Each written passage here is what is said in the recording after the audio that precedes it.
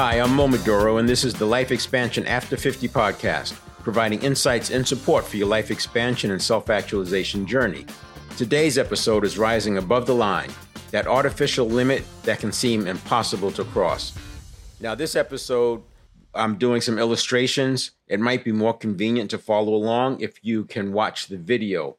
There are video versions of the podcast on both Spotify and YouTube. It's in the podcast. Look for Life Expansion After 50. We'll be talking about getting above the line. In order to self-actualize, you're probably going to have to get beyond areas where you've been before. So there are things that keep us from self-actualizing. And by definition, self-actualizing, you're going to be operating above the line. One of those areas is habit. So 95% of everything we do is done by habit. I was teaching that back in 1980, but I've seen the numbers high as 99. I've seen it as low as 50, but those were definitely outliers. You see once or twice here or there, but 95% is the generally accepted percentage of what's by habit. For context, I don't think I ever want that below, I don't know what it is. Is it 30%, 40%? Because I don't want to have to relearn how to drive a stick shift or how to brush my teeth. I don't want to have to relearn those things. So doing some things by habit, I think it makes a lot of sense. It's just that we shouldn't do everything by habit. And in my opinion, it's going to get even worse now with what's going on with artificial intelligence. It's bad enough that for the last 10 years, the internet's just been kind of regurgitating itself. The amount of ebooks out there or the amount of content out there that's really just the same content because people are paying virtual assistants to write the content, and the virtual assistants are going out to the internet to do the research. So it's just been regurgitating itself over and over and over. While artificial intelligence does have a leg up, it's super powerful, but it is limited because of the lack of depth on some of that information. If you think about the frequency or the intensity, how many people like that or share it, those are always going to move it up in the algorithm. That doesn't necessarily mean it's right. So I think it's more important for us to be more conscious. And as you look at this idea of 95%, if that's 95% is by habit, and you got 5%, that's the conscious mind. So when I use the example of learning how to drive a stick shift again, I don't want this number to get but so 30 or 40% probably. But it's more important that I'm using my conscious mind to make decisions as to what's by habit and what I'm going to engage in so that the cognitive biases are not running my life. There's a cognitive bias, the one that I think that got me focused on studying and understanding cognitive biases. And it's this one there's a confirmation bias, but there's a subset of that where if you hear three things that are undeniably true or that you believe to be undeniably true, you will have a high propensity to believe the fourth thing. The difficult part is that once you've crossed that threshold, it would take you up to 11 exposures of counter information to get you to doubt that source. Now, we've seen this. I mean, that's how conspiracy theories take off. Two or three things that are undeniably true. The fourth thing is automatically believed. And now that person has become a very credible source in that person's mind. And it makes it very difficult to get out of there. So if you think about artificial intelligence, you may remember the movie with Will Smith. It was about priming, Con Man, I think it was, but they had an example of priming. Priming is really, really powerful. Robert Cialdini has a book, Persuasion. I saw him speak in 1990 after he wrote his book, Influence. You've got to read these books. If you're only going to read one, read Persuasion. But I definitely recommend reading both of them, Influence and then Persuasion, because I think the two go together nicely. But the short version, and if you want to get really deep into it, read the book by John Bargh, that's B-A-R-G with an H, Before You Know It, because he's done some really hefty studies on this priming. It's just beyond what you can imagine. And the reason this is important is because AI is, of course, going to leverage it, because as a marketer or an advertiser, I want to get people to take action in a certain way. And that's the whole point about the influence and the persuasion, is Robert is actually showing us as consumers, at least in influence, how we can guard ourselves against falling into those traps. And then in persuasion, it's more about the whole understanding, workplace, family life, what you do 2 and 3 days sometimes, 2 and 3 days before can have an impact on the result of that second or third day. So anyway, that's why it's important, I think, to expand the conscious mind side. Got the conscious mind here and the subconscious here. What would be great is if I could reduce the unconscious or the habit, and I'm using unconscious and the habit side, as you can see, as an equivalence, because the reason why we do it by habit is because the subconscious is driving that. And then we have the conscious mind here. What makes this harder, and then let's say this is 50%, we'll just call it 50 and 50. That would be 10x on the 5%. So if I just took 5% and went to 10%, I'm actually doing myself a big favor. Again, I don't think it's something that you want to get to 100% on the conscious side. There's a big reason for that. On the unconscious, and I'll use unconscious and subconscious interchangeably. Same thing. That means the same thing in the way I'm talking about it. The unconscious can process 11 million bits per second. That's a tremendous amount of information. The conscious mind can only process 50 bits of information, bits per second. And this is why the unconscious has the tactical advantage over the conscious mind. And this is how you can have 2 or 3 witnesses see the same exact thing, but talk about it completely differently, because it's where you're focusing on. Where your conscious mind is focusing on, where you're paying attention to, that's what you're going to be picking up. The unconscious, because it can process so fast, 11 million bits per second, it holds the key to understanding why a lot of things happen. Anxiety, for example, and anxiety gets triggered and it just takes off and you're spiraling before the conscious mind even knows what's going on, because at 11 million bits per second, there's no delay in terms of that information coming in. But on the conscious side, we have a reaction time of about 7/10 of a second. So during that 7/10 of a second, the unconscious has already seen it and is making neural connections. And that's how we can get anxiety and don't even know what we got anxiety about. It's something that got picked up. So this is important, and it's why you don't want to be doing everything with the conscious mind, because it just can't process as fast. But at the same time, you want to be choosing what you're doing, what you're doing with the unconscious, what you're doing with the conscious mind. I'm going to talk about this idea of above the line living. Think of it like a plateau in sports or fitness that just lasts. It could last a whole lifetime. So I want to get into it because there is a science behind why that line is there, these artificial ceilings, and there's also a process to get beyond it. Now, I know it's been tackled with a lot of things: belief and faith, law of attraction, manifestation, all this. But I want to explain it in simple terms, or I should say practical terms. So essentially, we have this line that becomes an artificial ceiling. Now, if you want to think about it like weight loss, a set point, of course, is going to be reversed, right? Because it's that limit below. It's hard to get below a certain weight. But for sake of conversation, I'm just going to call it all above the line. And you could think of it as a level of fitness. So what happens is we bounce off this artificial ceiling. And it's just difficult to get above it no matter what we do. But what's interesting is, there's another line.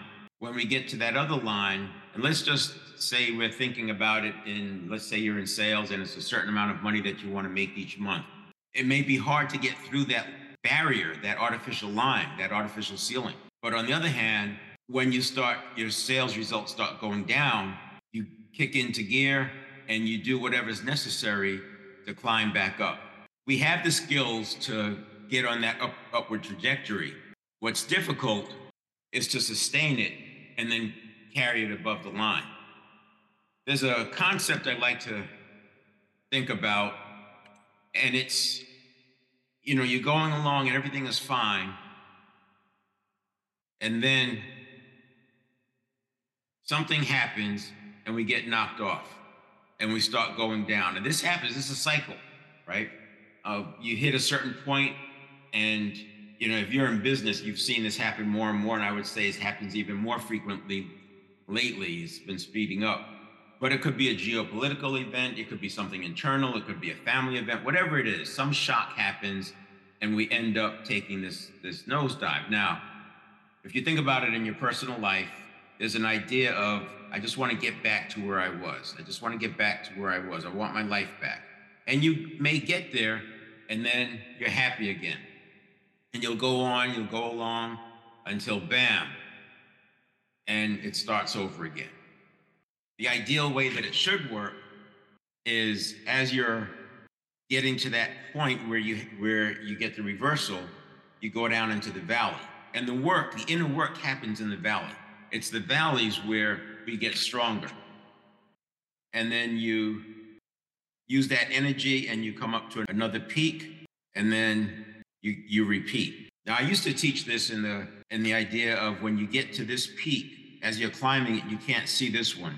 But once you get high enough, you can see this other peak, and then that becomes your new goal, but you go down in the valley. I've evolved my thinking, and the way I look at it today is that these valleys, this is the necessary resetting. It's almost like seed time and harvest, where the seed has to go into the ground to build a new tree. And the reason I use seed time and harvest is because about energy.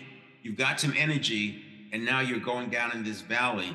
Energy doesn't get destroyed or get created in a closed system. It transforms. So that seed is like energy. And think about it, a little seed can create a huge tree. It's that transformation of energy. So as we're going down into those valleys, we have to shed some things and pick up some new skills. And it's a seed time. That seed has to shed itself and become something different in order to come back up and become that tree.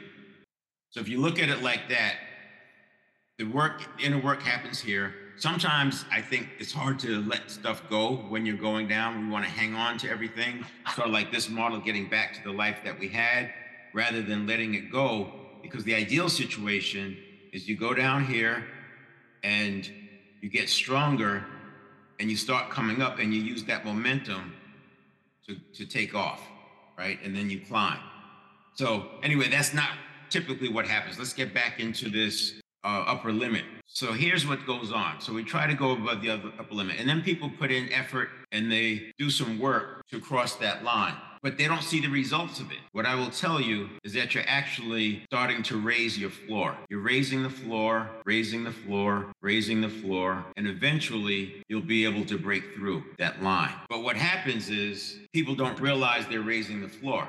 Let's say a person is trying to reduce the amount of anxiety. It may not be completely solved, but what they would notice is they have less episodes each week. Or let's say you're trying to increase your sales. You may not be able to hit that monthly number, but you might notice that, hey, I'm actually doing an extra half a sale per week. Or perhaps my volume is going up by a certain amount each week.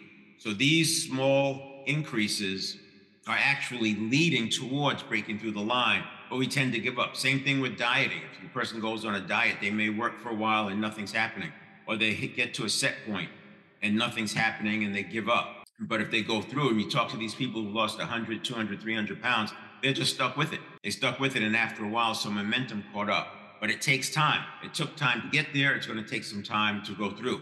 Meditation, I think, is a great example, because people will meditate and they really don't see the benefit. They don't see any change, so they stop meditating. Whereas the folks who've actually gotten some success from it, they swear by it. There are people who will not give up their meditation time for anything because they recognize how important it is. I think it was Emily Fletcher who said, Gandhi said one day he had so much to do, he better meditate twice as long. And that stuck with me, because she also advocates the purpose is not to get good at meditating. The purpose is to get good at life.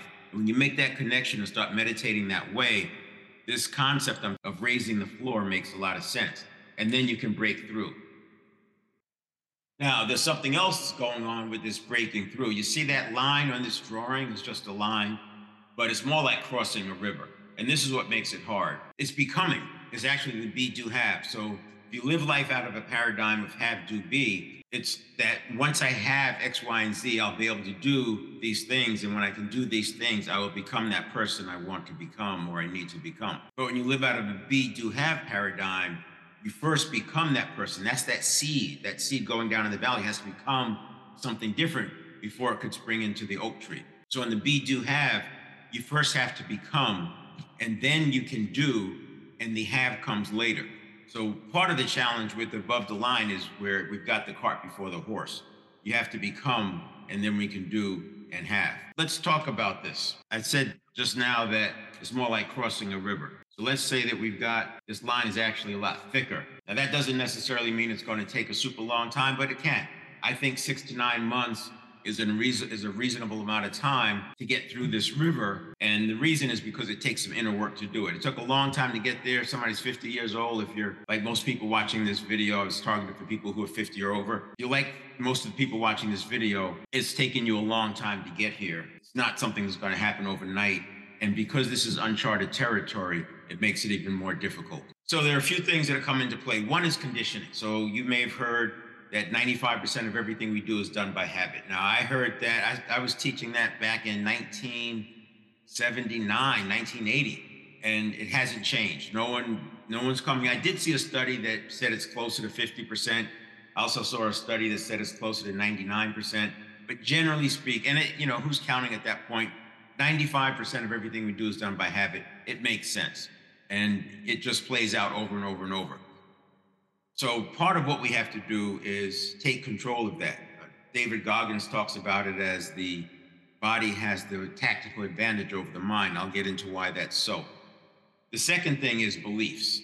Now, the beliefs, if you believe that you just don't have what it takes, or you're not worthy, or that it's not available to you, it's going to be very difficult to cross that. So again, this is the be, do, have. You have to become somebody different. You have to change those beliefs.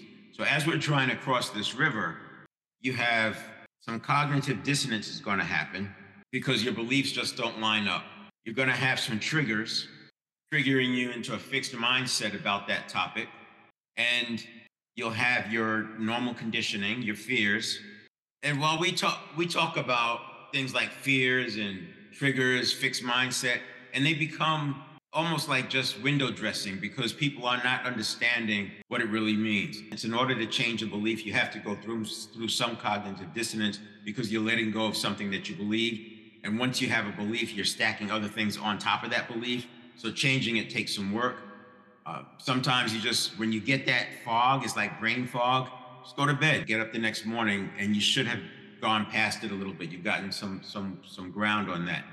But that's a big part of changing the belief is you have to go through the cognitive dissonance. I like to say that and think about, and by the way, anything I'm telling you, don't take my word for it. Check it out in your own life. Test it for yourself. The way I got here is I argue both sides until I find what I can actually stand on and willing to stand for.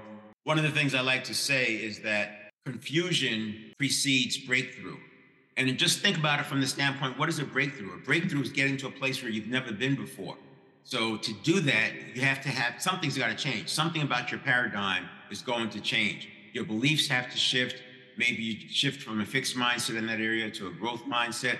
Maybe you break through some fears or inhibitions, or whatever it is, there's going to be some dissonance, some challenge, some confusion before you get the breakthrough.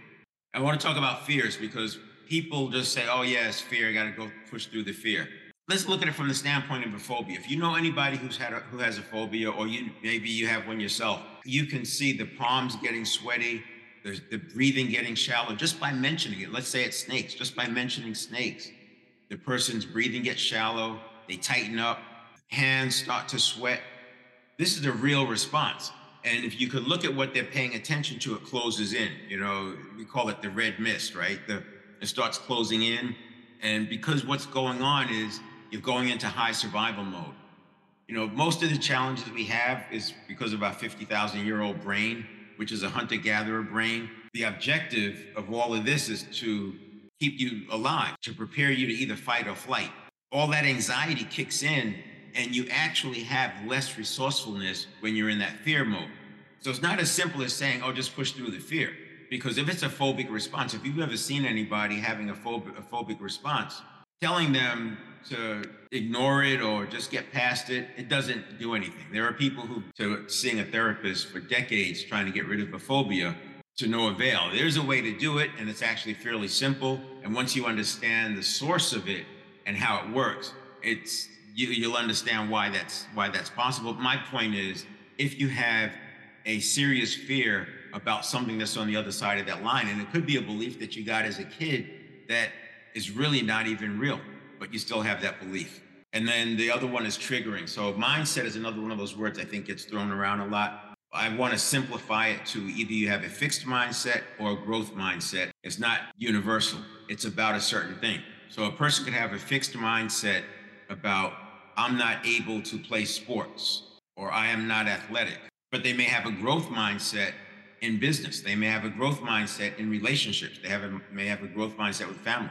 Another person may have a fixed mindset about their behavior. I just can't do that. I just won't. I don't know how to do that. I don't have the ability. That's not who I am. There's a fixed mindset. Or they could have a growth mindset about behavior. I haven't figured it out yet, but I'm working on it and I'll get there. So the growth mindset, when you simplify it, or the mindset when you simplify it, is either growth mindset or fixed mindset. And a fixed mindset, you're basically arguing for your weakness. You're not going to be able to get past that.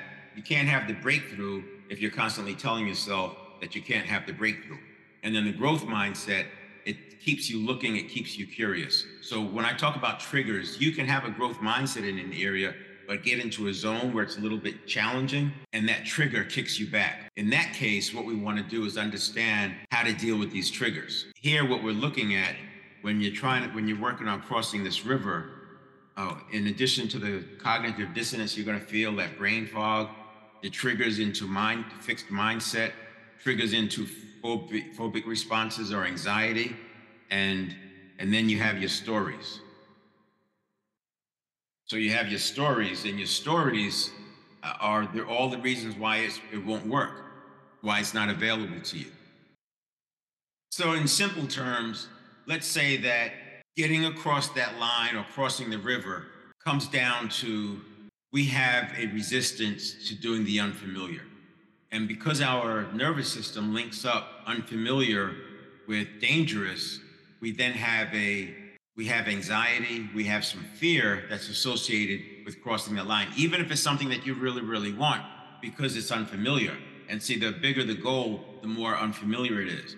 And one of the things that's interesting, you heard the concept, Grant Cardone talks a lot about 10x. When you take a goal that you have that's important and you multiply it by several times, a 10x goal, even if you go 5x or 3x, sometimes that goal becomes big enough that you're willing to do the inner work to cross the river. So sometimes it's just that the goal is not big enough to do the hefty work that it takes to get across the river. But generally speaking, what we're looking at is a discomfort with the idea of stepping into the unfamiliar, stepping into the unknown. Fortunately, there's a way to do this. There's some tools.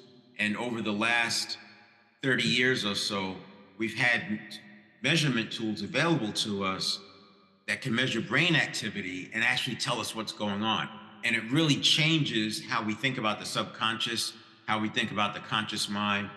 But the short version is this, and this is not going to be to scale, but your conscious mind is about 5%, and the habit, 95% of what we do is by habit. Now, this habit is being driven by the subconscious. And it's been that way for a long, long time. A couple of things that come into play. Much of this conditioning happened from ages the years 0 to 7. From 0 to 7, we're operating in delta and then later on in theta brainwave, which is essentially being like in hypnosis and just downloading as a sponge. So if you think about it from a hunter-gatherer standpoint, that 0 to 7-year-old kid has to get ready to hunt and gather. And by 8 years old, they're contributing to the tribe. And so it makes sense that they just do a download. So they've got to figure out how to get along with people. They've got to figure out what they can eat, what not to eat, what animals are more dangerous than others. That's all a download. So it's not relying on somebody telling. Remember, in the early years, there wasn't even language. So this download process makes a lot of sense. The challenge now is the years that a human today spends from 0 to 7 is nothing like what they're going to be spending as an adult. And so we have all this programming and these habits that work against us.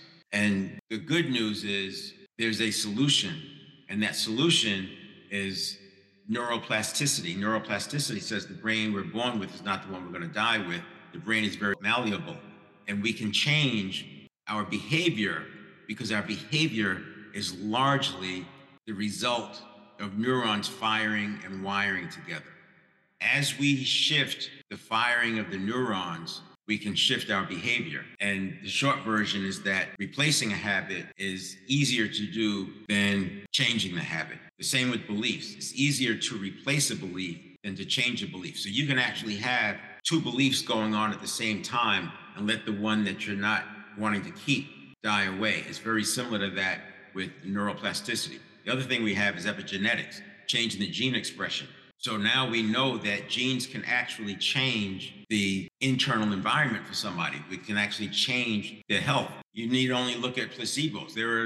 A placebo easily can hit 30% effectiveness. Why is that? It's because inside we have the capability to do what that drug is designed or intending to do. And that's what the person has to believe that it's going to do it. So belief is a part of it. But it's not a woo-woo way of looking at belief. It's actually understanding how the epigenetics works and then creating that environment so that that healing can happen.